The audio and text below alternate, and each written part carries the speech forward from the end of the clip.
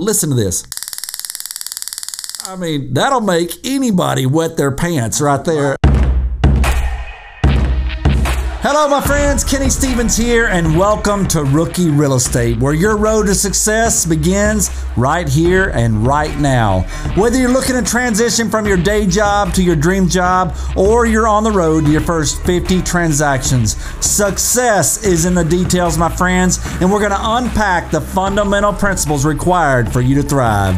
Are you ready? Let's do this. All right, welcome back, my friends. We're finally wrapping up our buyer series, and I assure you, I have saved the very best for last. Now, last week we touched on some marketing concepts, and I promise we will dig deeper. There's just so much to cover on each topic, and I hate to bore you to death. There's such a fine line between providing value and putting you to sleep. So we'll catch up on that some more marketing in coming episodes. Now, today, you will not be sleeping, I can guarantee it. This episode could very well be the difference between life and death. And I'm not really kidding around with you. My friends, we live in a lost and fallen world. There are bad people out there who are sick in the head and plot to do harm to real estate agents, and there are others that are bad people just looking for crimes of opportunity. Today, we will discuss both of those types of people much more in depth.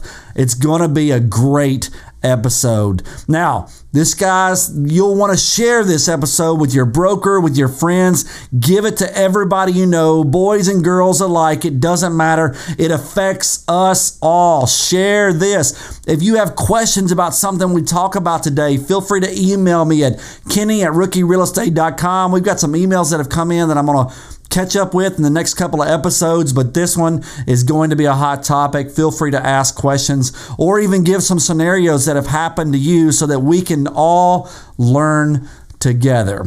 All right, as you guys know, I spent 13 years in law enforcement. Some of the most fulfilling moments of my life took place when I was a Metro Nashville police officer. So right off the bat, most would consider me to have a little street cred when talking about agent safety. However, I'm going to blow your socks off today. I brought in a special guest who has spent a vast portion of his life training officers who actually protect and serve this fine city. So he trains the ones that protect you. Now, please help me welcome Ken Alexandro to the studio today. The crowd goes wild. Welcome, Ken. Thanks for coming, brother. Thank you for having me. Yeah, my pleasure. So before I start pouring questions at you, I want to touch on your career and experience. Guys, Ken spent 26 years in law enforcement, started out in patrol, which is where all officers start, and was then assigned to the police academy, where he trained new recruits on how to become an officer. He then served on the FBI Violent Crimes Task Force, and then Ken finished his career as a field training officer, training rookies to apply their academic knowledge that they learned in the academy to real life situations. After 26 years, he retired, and now he owns Agape Tactical and travels the country training churches and businesses and realtors and individuals, providing safe learning, working, and worship environments for their people's employees, for members, and for guests. This guy is an actual beast. Ken, cutting out an hour or two of your day to come in and to pour into Rookie Real Estate listeners, I really, really do appreciate it. That's my pleasure. Thank you. What people may not know is that your dad trained me when I came on in 1991, and then I got to train you when you came on, so we have a little bit of history there as well. And my twin brother also trained him and taught his firearms class in the academy. So yeah, I was a little man. We're not too far off in age, but I do remember very distinctly going on vacation, and I think you had wrecked my dad's police car or hit something, or somebody hit you, and we came back from vacation, and you had to tell my dad that while we were gone, you wrecked his police car, which is like the cardinal sin of all things rookies can't do. But I have no doubt over the years, many rookies did plenty of things to your police car, right? Absolutely. But that's the scariest moment, having to tell your boss that I believe somebody hit me and totaled the car. And Yeah, it was not a good day for me. Not a good day, but it makes for great stories later on. So, Ken, the audience that we're talking to, keep in mind that they're newer agents, as you heard in my intro, either transitioning from a day job to the dream job, or they're working on their first 50 transactions. So this topic is probably something that they may not even breached in their mind yet. So I want to dive into it, but I've beat it into my listeners' heads that they need to know their why. That's one of the first episodes that I taught about, and it was one of our hottest ones, one of the most listened to episodes that I've had. But because in this industry, 9 out of 10 people don't make it or survive their first year, and I don't mean physically survive, I just mean really survive. Can you tell me your why in serving others after 26 years in law enforcement and then still back in the game serving others in the capacity that you're serving? It has to be just passion. We have a passion to teach people and how to stay safe, how to keep their family safe. You turn on any news channel at 6 in the morning and what will you hear? 3 people shot down, people killed, people robbed. And if we can just change one life or make one family safer, we've done our job. Absolutely. And when you're passionate about what you do, it's not work. Yeah. I mean, I didn't retire. I wasn't run out of the police department. I retired on my own terms. I retired. I had the time in, but I was still too young. I was 47 years old, so I didn't have to leave. But we were just so passionate about training churches and faith-based organizations and people and realtors, because they are out there on their own. They're sometimes they're with a stranger in their car, or they're in a home all by themselves with another couple or the people at an open house. And they're on an island. Yes. We were fortunate enough. We have 5 CE credited classes for realtors, and we're about to put 2 of them online. But we'll come to their brokerage firms and their places of business, and we can teach those classes. They get CE credited for it. Right.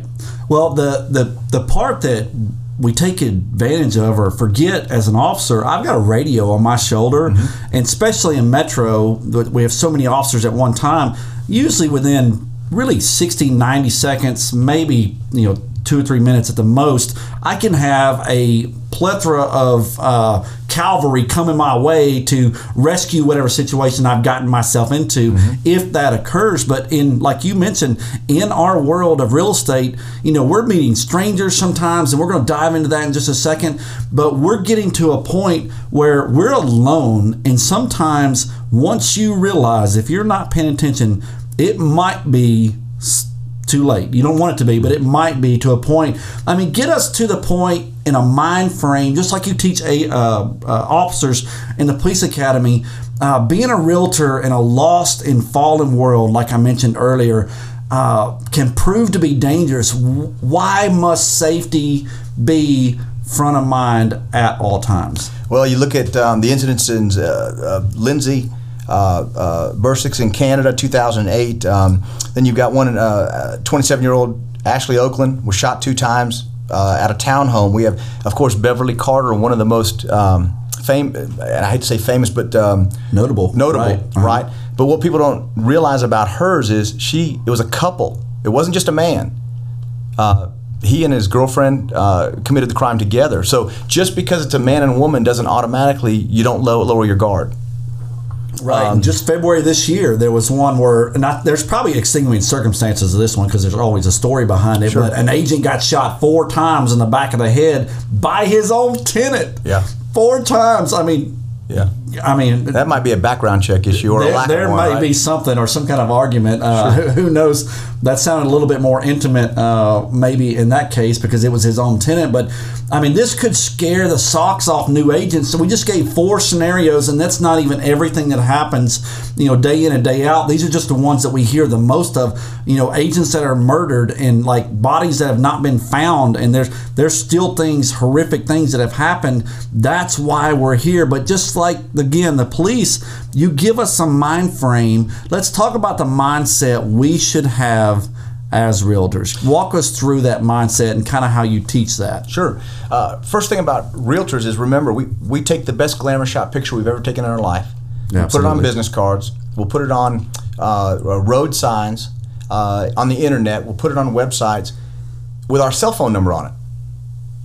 And for anyone to call and try to make an appointment or try to meet you at a location. So we're automatically putting ourselves at a higher risk than a normal, anyone who doesn't do that. Yeah, maximum exposure, You right. know, so, and I know that's the goal for what you do, because that's how you become successful, but you're also putting yourself at risk. That's why mindset is so important. And what is mindset? We call them the color codes of awareness.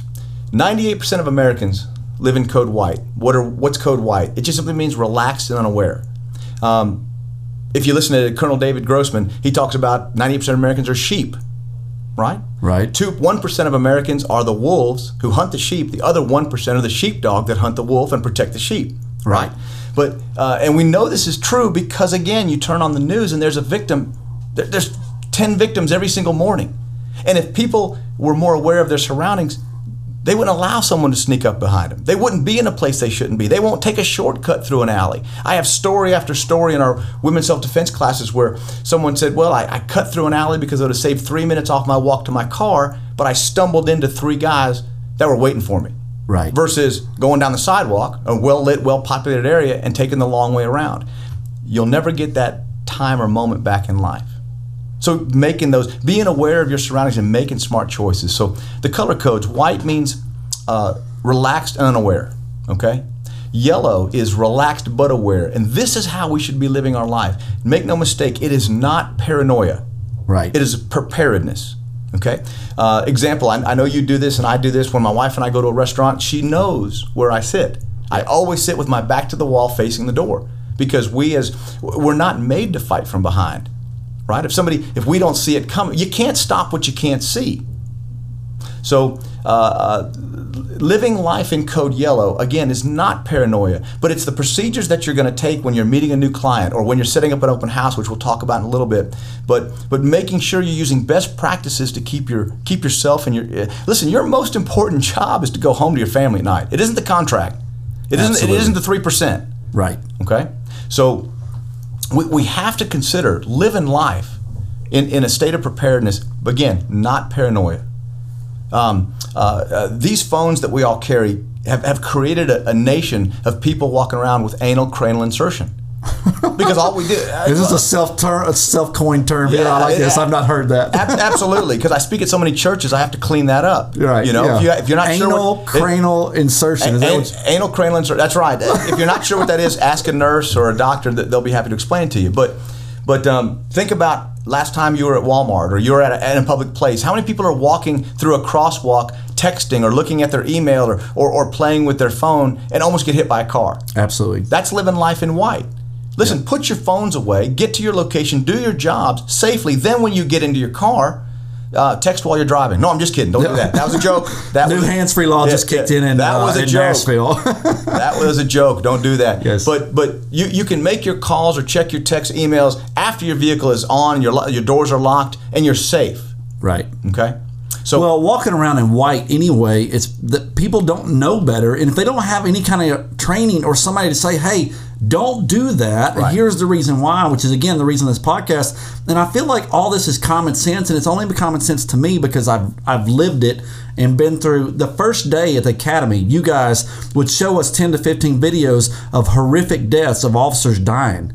From that moment on, most, 2 or 3 don't show back up for lunch. Yeah. Just because they're like, I signed up for the wrong thing. That's right. Those of us who are crazy enough to come back after lunch are now in a mental state of like, this is real. Mm-hmm. So we're going right now from a white mental state of walking around, not having anything aware of what's going on around us, to really, you're saying, let's live in yellow. Let's at least have a conscious thought of what's happening and people's eye contact around us, as opposed to this iPhone, which is our bread and butter, mm-hmm.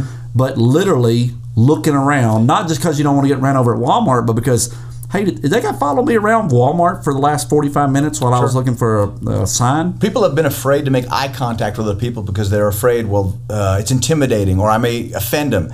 Well, unfortunately... Or they might engage me, you know. Unfortunately, I interviewed, part of my job, I got to interview several rapists in prison.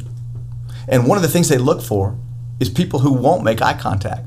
Because whether you believe it or not, they're looking at you if you're looking at them.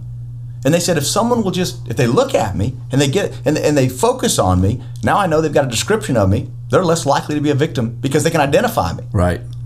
Because when they attack you from behind. They push you face down between two cars. They spend no more than 90 seconds with you, a minute and a half, and then they're gone. And there's no identifiable evidence. Like you can't tell them what they looked like because you never saw them, right? Right. So we have to start making eye contact and identifying people and taking a mental picture of who they are, and decide. Here's what I love. Women have a creeper factor that men only wish they had. They can identify if you men. They have a sense about them, and if they'll just follow that sense, man, it would keep them so safe. So when that creeper factor comes in, that moves us, and dudes are more like, it's a dark alley, he's 6'4". That's when we start going, oh, let's don't bump into that guy. But really, we don't walk around necessarily. I can't remember what class I was talking into or being taught in, but it was a realtor class, and I think it was ninja training. And the guy was like, how many people have so far today, worried about their safety?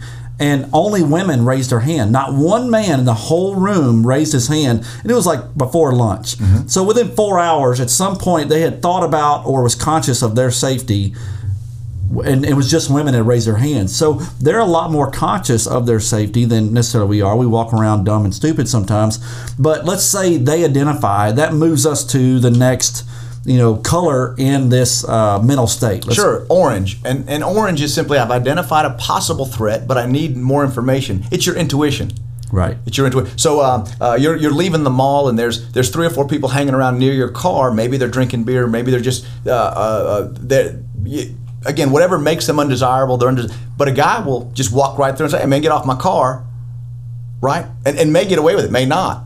But when a woman sees that and the hair stands up on her back of the neck, listen, this is not a religious class. We're a Christian organization at Agape Tactical. All of our instructors are godly men and women, and we believe in our God. And I'm telling you, that's His way of protecting you. When your hair stands up on the back of the neck and your intuition goes off, you got to follow that. These are the senses your Creator has given you. That's exactly right. Right. He's telling you, so I wouldn't go over there if I were you. And if you choose to do that, you've tempted fate. It ain't His fault. He sent you a hedge of protection by letting you know. Right. And you need to be prepared for the next step. That's right. So that's what orange is. Orange is, because I'm not in my phone, I've seen a possible threat, but I need more information, right? So when you're walking out and you see that, you just go back inside the mall and wait, have a security guard walk you out. Or walk out with a group of people. Right. Safety in numbers, right? Yep. And yes, it may inconvenience you. It may take you 4 or 5 extra minutes to get home. However, how much is your life worth? If you go out to that car and you get attacked, you'll never get that time back. And I promise you, you and your significant other would pay anything for you have not to been a victim of that crime. Right. Whether it be property, whether it be just minor scratches, or the worst up to include death. Absolutely. Right. So you've identified the threat. You did not follow the hairs on your head. You keep moving forward, and then boom, we switch to another code. It's red, and red is I've identified the threat. Now I'm in the fight. Right. And this is problematic, especially if you don't have any tools in your toolbox to defend yourself, because you have that fight or flight syndrome. You're either going to turn into a wildcat because you've trained and you've prepared for an altercation, and maybe you have some force multipliers, maybe a pen that you stick them in the eye, or your keys, or your scratch, or you're prepared to kick them in the groin or throat punch, whatever it is. However, if you have no place to go, you'll fall into the last color code, which is black, which is frozen in fear. Right. And then you are now a victim because you can't stop it. The interesting thing about living life in code yellow, you'll never revert back to white because you can't. Your mind will never let you be unaware, and you'll never revert to black. But if you live in code white, the only place you can go is black. Right. So it's so important to have that mindset of and teach our children from an early age. Watch your surroundings. I have mothers and young mothers say they have 5 and 6-year-old kids. They say, how do I take my groceries out and put them in the back of my car and watch my back? I said, so I asked them if they have children. They said, yeah, I've got a boy and a girl. It doesn't matter, 5, 6 years old. I said, now you incorporate them in the process. You find a police officer, you let them deputize them, because we've done that hundreds of times. Absolutely. And have them raise their right hand and say some oath we make up. And now we have those kids, while mommy's putting the groceries in, you tell me if somebody's coming up near us. Now what are we doing? We're incorporating the family, and we're teaching them how to be aware. At an age of 5 or 6, we're giving them skills they'll never forget. Right. but they're not going to get it through osmosis. They have to get it through training. Yes. Well, just like tying their shoes, just like potty training, Sure. just like how to put your shirt on the correct direction. Sure. Still working on that with my kid. But at that point, now that we have literally exposed these color codes to you, you get to choose from this moment on that there's a mental state. And we're not talking about just at real estate. We're talking about at home. When you walk out of your house, and really honestly, to tell you the truth, I'm not at white even in my house. I've got a note here. I'm sleeping, I'm at white. But brother, I can go from white to a certain noise that I'm coming out and I'm ready to go. But sleeping really is my only time at white. But this has also been beating my head. But now we have exposed these mental codes to you. And if you'll think of them, and the next time the hair stands up on the back of your neck, you hear Ken Alexander say, whoa, turn back around. Go back in the mall. Be the best 10 minutes you have ever wasted, because there's 3 dudes sitting in a car next to your van. You got 2 babies, and it's you and them, and turn around and just wait it out. Figure it out. Let somebody else be the victim, notified authority, something like that. So guys, listen to this. Now, from the onset of my buyer series, I have always encouraged my listeners to conduct a buyer's consultation in their office prior to showing houses, not only to strangers but to their friends and their family too. This serves many purposes, but with safety, it's absolutely critical. This could actually be a deadly mistake if you just skip this haphazardly. So where the buyer series before, I was talking about it because of different reasons and gathering information, getting them to sign a contract with you and capturing them and finding the houses, things like that. But really, for this purpose, it also serves critical states that in reality, we don't want to jump in a car and just meet somebody that we don't know at a house at 4:15 in the afternoon, and it gets dark at 5, and here we are, we've gotten ourselves in a situation that we necessarily shouldn't be in. So Ken, let's talk about strangers and meeting strangers. Do we ever outgrow the concept of stranger danger? Should we ever outgrow that? And really, my kiddos are 5, 7, and 13, and I still find myself talking about strangers to them at home. And you mentioned that a second ago. You know, we don't want to jump in the car and meet a stranger, but if we choose to, let's say, man, we really need this commission. It's $700,000. Let's just go meet them. And we blow caution to the wind. Let's talk through that if we do it, because I know that I've done it. I know that agents, even though we talk against it, have done it in our office. But let's just have a conversation. Let's talk about those processes if you're going to do it and meet a stranger. Sure. Well, let's go back to your buyer's conference. When you have them in the office, one thing that I would suggest you do is have part of your paperwork, get a photocopy of their driver's license. What's important about that is people who have been identified, hence there's a driver's license behind, are less likely to commit that crime because you know who they are. Okay. But if you are going to meet somebody at a location, an address, and you don't know who they are, you don't know what they look like, have them text you a picture of their license. This serves for 2 purposes. One, again, now you identify it. You text that license picture back to your office or someone in one of the managers who can put it in the file or at least have it. And 2, you have a photograph now of the subject you're going to meet. And if the person that you are meeting does not resemble that photograph, you need to continue to drive on. Red flag. Red flag. Roger that. Remember the hair stands on the back of your neck? Yep, there it is. That would be an orange. Yeah.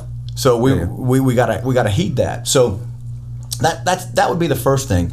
Again, we never recommend you. And again, this 20 years ago, I remember buying my first home, jumping in the back seat of my realtor's Mercedes, and going around looking at homes in Antioch when it was a great place to buy homes, right? But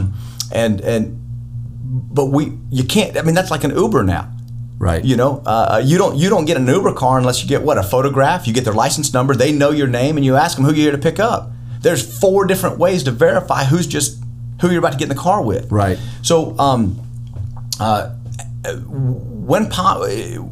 would make your practice, your SOP, meet them at the location after you vetted them. And if you have to, again, meet someone you've never met, take an agent with you.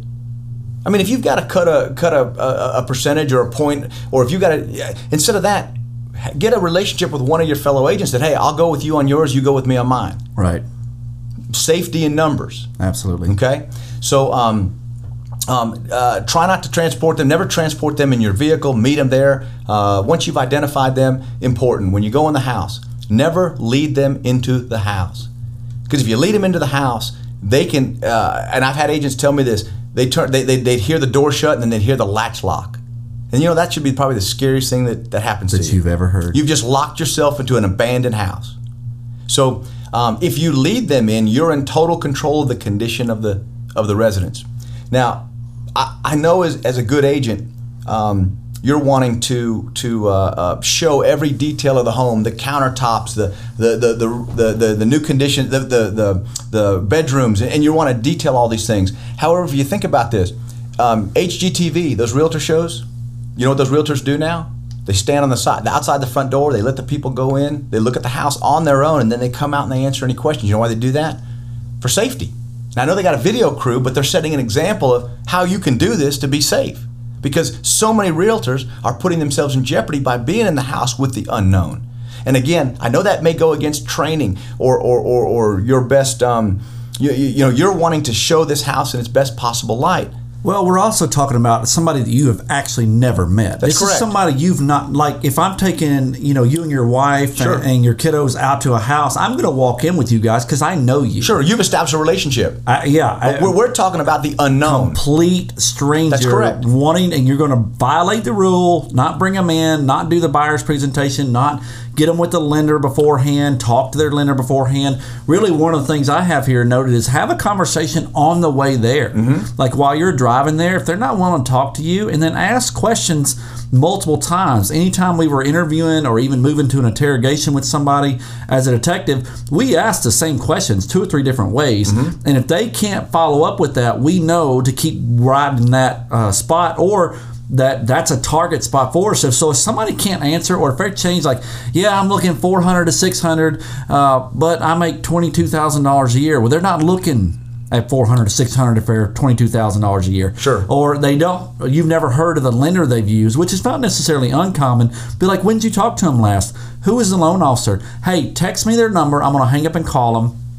Want to see where you're at in the process. If they're not willing to do that, then we don't show houses to people that can't afford them anyway, so that eliminates that buyer in the process. They're not ready to look. Sure. So all those things, guys, are things that if you think it's just 3% of 700,000, 21 grand is not worth your life when the guy or girl can't even afford to buy it whenever you're qualifying them over the phone. So all the things that we're teaching you, there's a reason behind what we're teaching. There's a method behind the madness. And we're wrapping up this buyer series with this information because it's the last thing that I want you to remember when you're working with buyers. As Ken said, this doesn't make sense. Sure. Stop what you're doing. Remember how we used to interview suspects? I know you were a detective for a long time. First of all, we never asked a question we didn't know the answer to, right? Mm-hmm. That was number one. But number two, if we wanted to check if somebody was lying, we would ask them a series of questions like name, date of birth, address. And then we talk to them for 4 or 5 minutes. Then we go, oh, I didn't write it down. What was your date of birth again?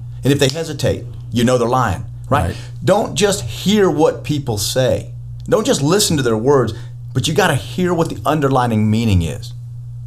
Absolutely. So if you're on the phone and you get that creeper factor, and I know you can if you're actually hearing their words, not just listening to the conversation, but hearing them or their intent. Again, now it's time to get somebody to go with you or abort that one and set it up for another time. So let's say you do. This is a stranger. You stay out front, kind of like you mentioned a while ago. You let them tour the house. They come back out. There's a couple of things that you can have. If they're like, hey, let me come show you this, this dark, creepy basement. They don't say that. Like, hey, come look at this master. This doesn't look right. If they're trying to get you in the home, just don't do it. There's a couple things that we have. There's apps out these days that you can have as a real estate agent that you can hold your finger on this button, and if your finger comes off of it, it sends a distress signal to your spouse or whoever you set it up with, your broker or somebody like that. there's things that you can do, but also your car's right there. Have your keys in your hand. Have the door unlocked. I mean, be ready to get in your car and leave if you have to. But if you're kind of trapped and say, hey, let me ask a question about that bathroom, and you call your office, say, hey, man, where's that red file on the corner of my desk? I'm out here at 123 Elm Street, and they're having questions about the bathroom. Can you look that up? That lets whoever know, because you've already set it up, that there's a problem.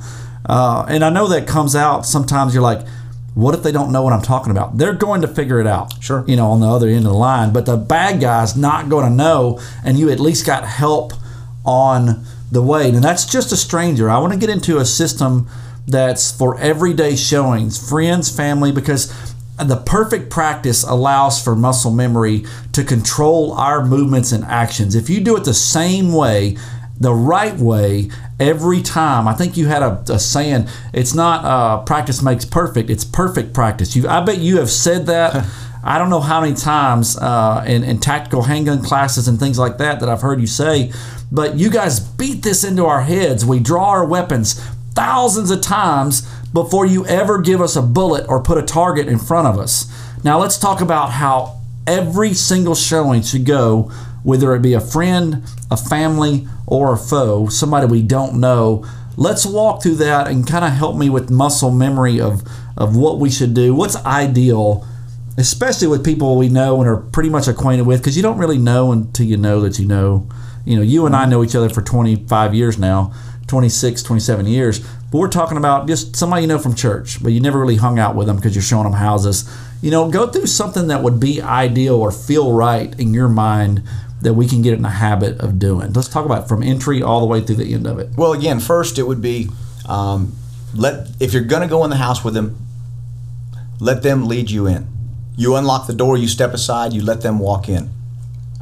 Once they're in, you go stay in the living room in the central area, and you let them look throughout the house.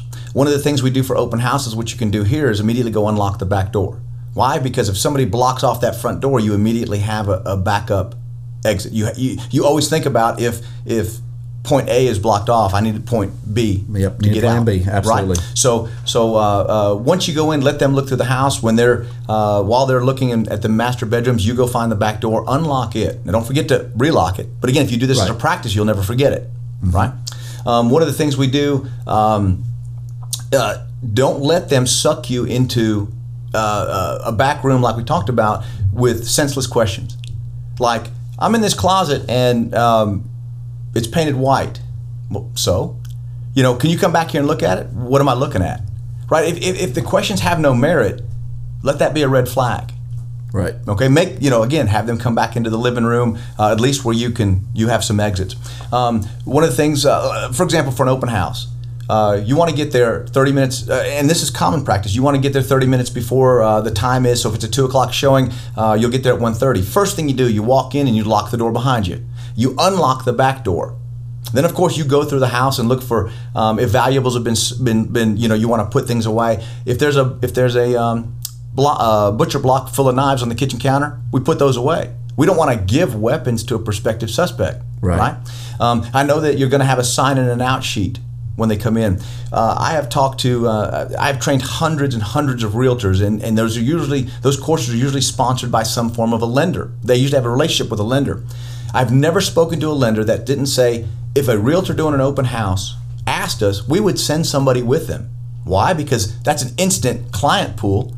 That's a possible person they can have. And they're building and strengthening that relationship because they want to be your primary point of contact for all loans. 100%. And you have safety in numbers. And now if you have somebody watching your back, if you want to show somebody through the house, you can. Right. Because you're not on an island anymore. You have somebody there. So your situation will always dictate the tactics that you use. Okay? So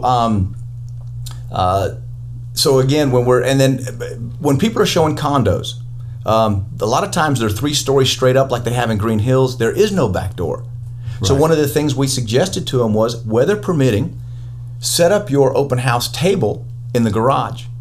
Why? Because it's open. People can come in. They can still sign in on your sign-in sheet, put the email address down, and then they're free to go walk up through the house, but you are not cornered in a place that you cannot escape. Right. So make sure wherever you set up for these open houses that you have an avenue of escape right behind you. Right. Okay. Because that may be your only opportunity. So you got even, you talked about the butcher blocks full of knife on the counter. You put those away. You're still, where those are at. Mm-hmm. Now, we'll get into this a little bit more in a question down the road, but there's things all around us, obstacles that are going to keep us from being able to get to the exits we need. Like you've already toured the house. You're familiar with it. Dragging something. If somebody's chasing you and you drag a chair behind you, they're going to trip over that chair. Like mentally figure out a way of getting out the door as quick as you can and any obstacles you can get around. But again, the last thing there is still there's a gut feeling. Mm-hmm. 4 guys walk into your open house at 2:30 on a Sunday afternoon, and they're all sticking together and whispering and traveling throughout, and it just doesn't feel right. It's probably not. One of the scenarios you gave from the get-go was an agent who was murdered in a townhouse. There were people, she was shot twice. There were people outside that actually ran in and called 911 and started trying to help her. That was in a neighborhood that had people there. It was a townhouse, and now she got to the hospital. She succumbed to her injuries. But again, the gut feeling. Now, one of the most difficult things to teach a new officer is when it's time to actually put their hands on a bad guy and commit to using force if necessary. That's probably the mind frame of a rookie. Anytime I had them riding with me and I wasn't an FTO, just kind of filled in when you guys would take vacation. But even when I was a rookie, I'm like, at what point can I grab them? And of course, you guys relate back to the law and probable cause and all that kind of stuff. But let's talk about an agent. Let's say you've been backed into a corner, you violated all these rules, hair standing up on the back of your neck, but that door is locked, and he shuts it or she shuts it, and the bolt locks. And now you have no doubt you're in the fight for your life. Talk me through that. Let's create a mental picture of a win right here. Well, it all starts with, what have you trained to do? Have you ever trained to, in an active shooter situation, what do they teach you? Run, hide, fight. Well, you can't run because you just got locked in, right? Right. Can you hide? No, you can't hide anywhere. Right. All right. So all you have left to do is fight. So what can we fight with? Anything we can get our hands on. A lamp, an ashtray, the big Schofield Bible that'll be up on that corner table. Anything you can use as a force multiplier to at least distract. So a bad guy, we all have what's called an OODA loop that we have in our brain. Every action we take every day goes through an OODA loop. Okay, what is that? Is this another Ken word? Sure, no. Is this a real life word? Yeah, Colonel John Boyd, a fighter pilot, came up with this. It's the art of multitasking. And what is an OODA loop? It's observe, orient, decide, and act. You got to observe it, and you got to orient how close it is to you. Then you got to decide, is this a threat to me? Right? And then you got to act. What am I going to do? Right. It's kind of like putting on your brakes at a stop sign. You got to observe it, you got to orient distance, and then decide I got to stop, and then you got to actually press the brakes. If you're in that fight scenario, when you fight back, you're scrambling their OODA loop. It's like pressing the computer, restarting a computer, right? They're going to have that moment of hesitation. Oh, she wasn't supposed to fight. What do I do now? You have just a split second to mount your escape.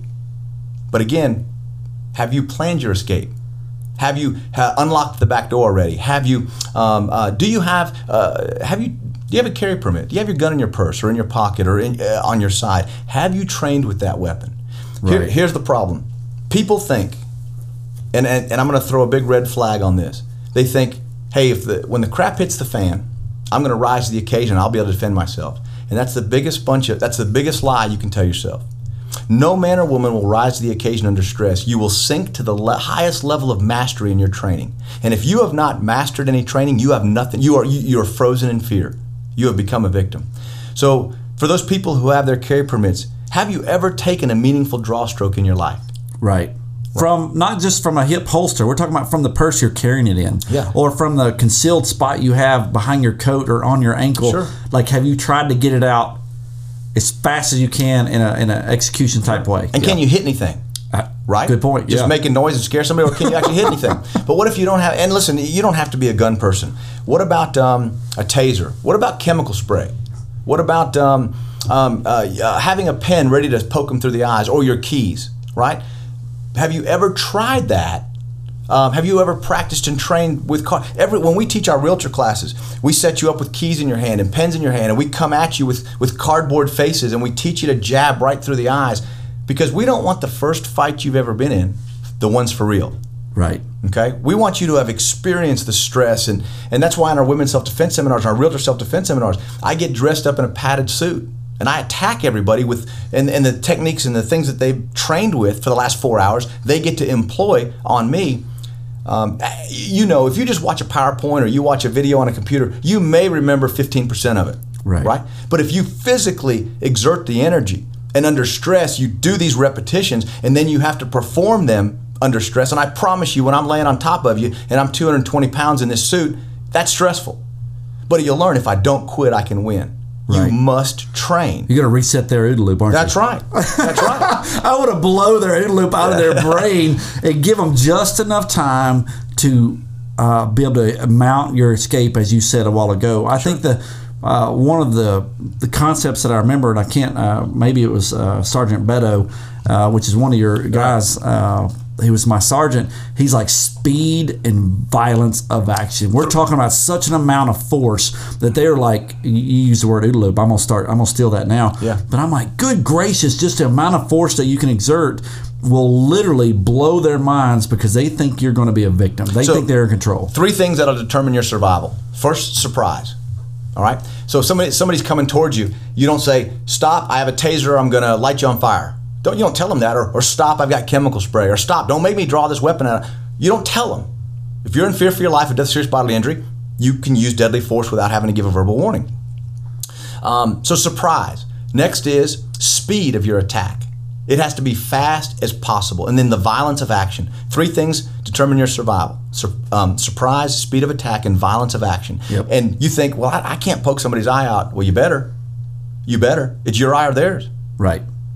So you got to. That's a mind frame, Ken, that we're talking about professionals. I mean, I think we've got 30 agents here that I was with just this morning, and I go, these are people who, Sunday school teachers and soccer moms and just guys that have never been they've just never done something like police work where they have that mind frame. This isn't just for women, guys. This is for dudes too. Mm-hmm. This is a lost and fallen world. We all can become victims. They may want your watch, or they want something physical from a female. They may want your watch, your car, mm-hmm. or to stuff you in the trunk, and you can't necessarily know whether or not. But when they shut that door and lock it, all bets are off. Mm-hmm. That's the decision process that I was saying earlier. Like, rookie cops had to, when can I touch them? And then once you figure it out, and it comes with a little bit of time, but once you figure it out, when you do it at that point, it is time to act, and it needs to be violent. You only get one shot of it. You're only going to get one shot at your defense. Absolutely. You can't balk. You can't do it halfway. You can't just push them. You better strike them. Absolutely. Because now you're just going to make them mad, or they know you're going to fight. Now they're prepared for it. And regarding men, when we teach our realtors classes, everything we teach is just as applicable for men as it is for ladies. So it's not a women's class for realtors. It's for both, because the women will learn how to ground fight. The men will learn how to stand up fight. They'll get a slightly different training towards the end, but they're still going to get to fight me in the red man suit. Right. And until you've actually gone against a red man, you've not lived life, in my opinion. Yeah. I pulled out while you were talking. I've got this taser as a police officer has 60,000 volts, and it shoots 21 feet. Well, the civilian model of that, which I know you're a big fan of, because I actually sold one to you, is I had an extra one, sold it to him. He was like, "Yeah, I'll take it." But this is a civilian model that's 50,000 volts and will run for 30 seconds. It's actually designed to shoot the taser. The probes come out, sticks in your suspect or bad guy. They fall to the ground. You leave. You call 911. But listen to this. I mean, that'll make anybody wet their pants. That's right there. Riding the lightning right there. That is called riding the lightning. And Ken and I, we were voluntold. They say it was volunteer, but it was voluntold. And we have each ridden the lightning, and he's probably done it a couple times. So it's self-defense and being proficient. You keep using those terms and the training. You're going to perform to the last amount of training, the highest amount of training that you've done is something, the verbiage that you used. But let's talk about the weapons that we may choose to carry. Now, personally, I'm always armed. If I'm awake and I got pants on, I am armed. But not everybody is comfortable with actually carrying a gun everywhere they go. But let's talk about the weapons that you actually recommend the most and prefer that agents keep in mind or have and get proficient on and use. First, the most important weapon that every single one of us have, whether we're carrying a gun or not, is our brain. A gun is not a weapon, it's a tool that your brain weaponizes.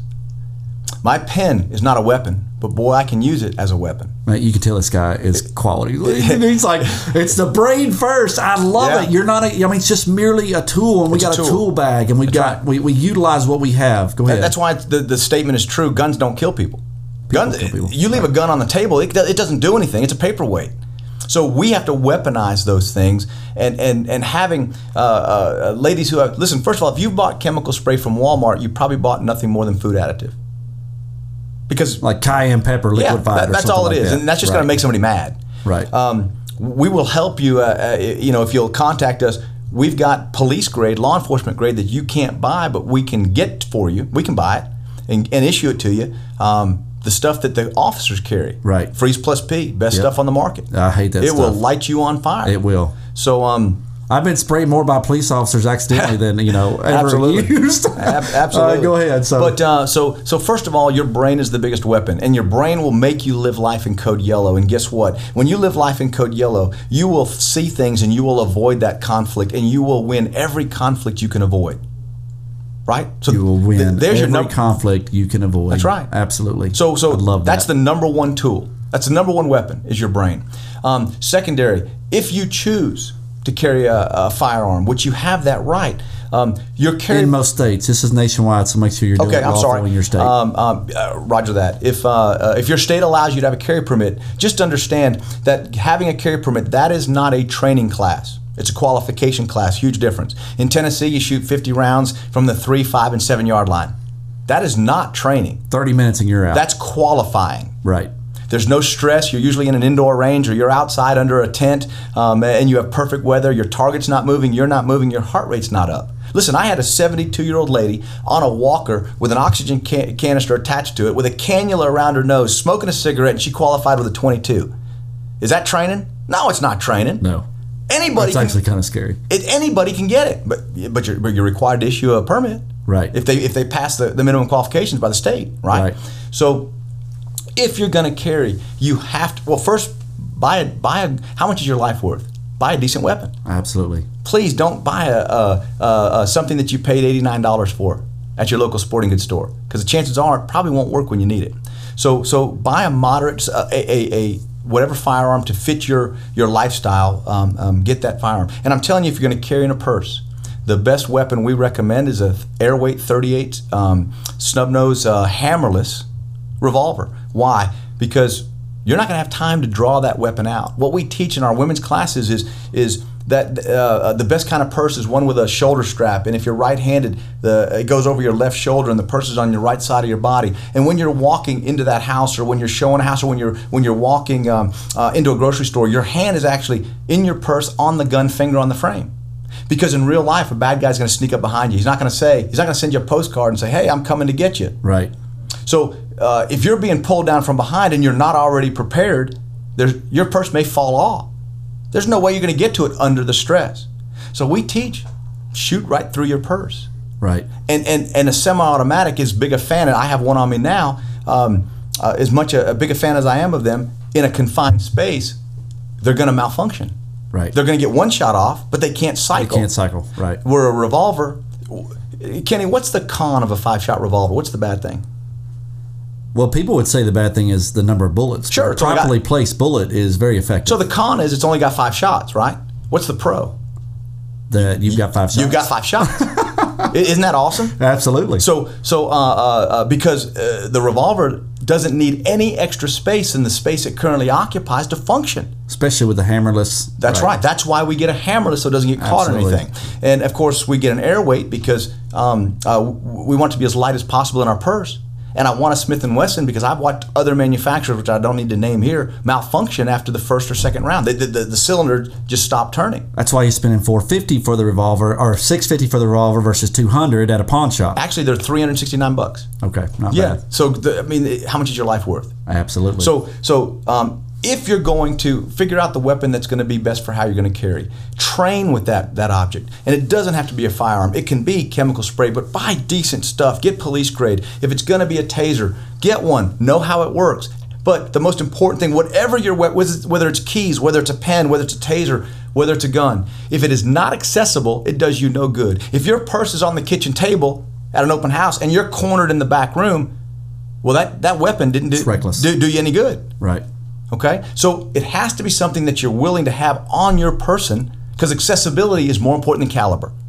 Funny story, I was at the Governor's Club playing in a golf tournament, and I carry a gun even on the golf course. It's in my golf bag when I walk, and then when I come into the clubhouse, it's in my pocket. And when I play golf, it's a Glock 42 380.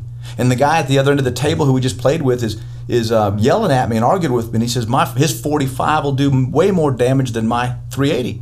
And I says, Big Daddy, I'm not arguing with you. I said, but where's your 45? He says, it's in the glove box of my truck. I said, well, I win. I win. Mine's right here. Yeah. So just keep in mind, accessibility is everything. That's why when you're picking a firearm, you gotta train. You gotta at least know what kind you need, and you only do that by going to a trained professional that say, look, here's how you're going to carry. This is what you need. And I don't sell guns, so I don't have any dog in that fight. You hire me for an hour of my time, and I'll go through your lifestyle. This is going to be best for you. Right. And then you go to a gun store and you can buy anything you want to, but you won't let them talk you out of what you really need. Because now you know what you need. You're an educated buyer. So training, proper equipment, the right equipment that's going to be the most effective, and then just beat into your head, guys, you're going to perform. What's that term you use? You said you're going to perform on the... No one will rise to the occasion. They will always sink to the highest level of mastery in their training. You will sink to the highest level of mastery in your training. If you never get it out of the purse that allows you to carry it and you can grab it, if you never get it off your ankle, if you never get it off your hip or in your back, however you're carrying it, John Wayne style, it doesn't matter. If you never get it out and you never train, you never prepare for it misfiring, you never preferred how to reload, if you have an option for reload, if you never train for it, then it's merely a paperweight or an object that's going to get you in trouble or be taken away from you and used against you. You've got to be willing to use it, and once you use it, you got to be all in. If you're going to pull it out and it's time to use it, then use it. Ken,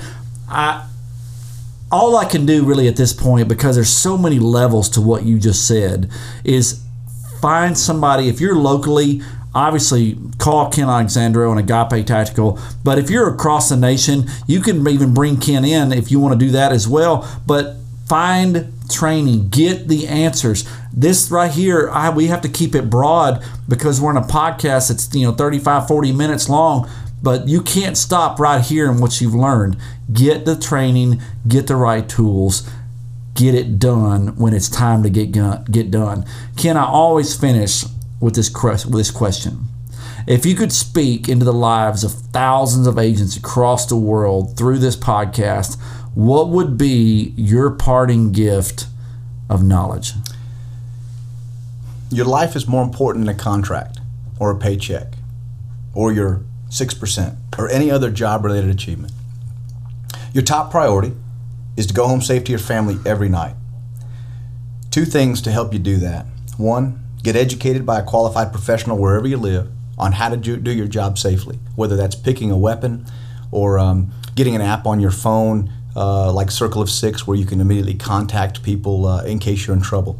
Set up some type of system with your receptionist at your work or with your coworkers that you had mentioned earlier, and I'm sorry I'm going back to that, but if call and ask for the red file if you're in trouble. What if you can't get to your phone? Right. So if you're going to a meeting with an unknown person and your office knows, you have that manager, you have your husband or significant other call you every 10 minutes. And if you don't pick up your phone, they already know where you are, just call the police. Right. Right? So you may not be able to call. Have someone check in with you. Yep. And I would make that as an SOP across the board, make it a company policy. So no one can say, well, you're just scared. No, that's our policy. Right. Right? So get trained. And again, we go back to, remember, you'll never rise to the occasion. You'll always sink to the highest level of mastery. Become a master of defending yourself and your family, and be able to survive and work another day. When it does hit the fan, you'll never regret the time that you spent preparing for that moment. And I hope, and Ken hopes, that this is the most amount of waste of your time you've ever done. But I assure you, once you learn what you need to learn from a competent, trained professional, you won't be white anymore. You can't be white because you've now raised your knowledge to the point where you no longer have the luxury of walking around in a state of whiteness, of oblivion. And when it does hit the fan, you're not going to go code black. It's going to be fight, because flight is not necessarily an option whenever it's time to go. So the greatest achievement we can ever do in our company is to get someone to change the way they live. And remember, it is not a state of paranoia. It is a state of preparedness. Absolutely. I love it. My friends, you have just heard the good, the bad, and ugly of agent safety. This is not intended to evoke fear, but to create awareness and the continual need for each of us to remain diligent in our safety and our safety of those around us. Guys, if you have a desire to learn more from Ken Alexandro at Agape Tactical, you can go to agapetactical.com. He travels across the U.S. and probably for the right price and around the world, but get somebody who knows what they're doing, not John Wayne Wildcat that may or may not have ever done anything like this. This guy trained police officers. Find somebody who's highly qualified. It's very, very affordable. It's actually a great gift. I paid for my father-in-law to go through Ken's advanced tactical handgun class. It was like 4 or 5 hours. We shot 400 or 500 rounds. It was so fun. It was a good bonding time. He still talks about it. We still talk about doing the next level above that, and with lights and at night and things like that with shotguns. So find it. It's good. It's fun. Do it together. Also, Ken's been approved to provide continuing education hours here in the greater Nashville area for agents. Is that nationwide? No, whole state of Tennessee. The whole state of Tennessee. Ken's able to give continuing education classes as well for that. You can hire him to come teach your company or tell your broker about this. He can teach anybody, churches, individuals, companies. It's necessary. Utilize it. Hire him. Ken, thank you for your time. I really appreciate you coming here and pouring into not only me again and loving on me, but also to all of our listeners. I really appreciate it. Thank you for the opportunity. That's it, my friends. Special thanks to Scott Parker, my producer extraordinaire and friend. This guy is merely hours away from welcoming his second daughter into the world, where he's sitting there holding his phone waiting for mama to call saying it's time. Prayers to you, my friend, and a beautiful wife and daughter in delivery during this process. I can't wait to meet her. So special thanks to Scott and his family. Guys, don't forget to email me any questions or comments you may have. Kenny at rookierealestate.com. Until next time, better your best.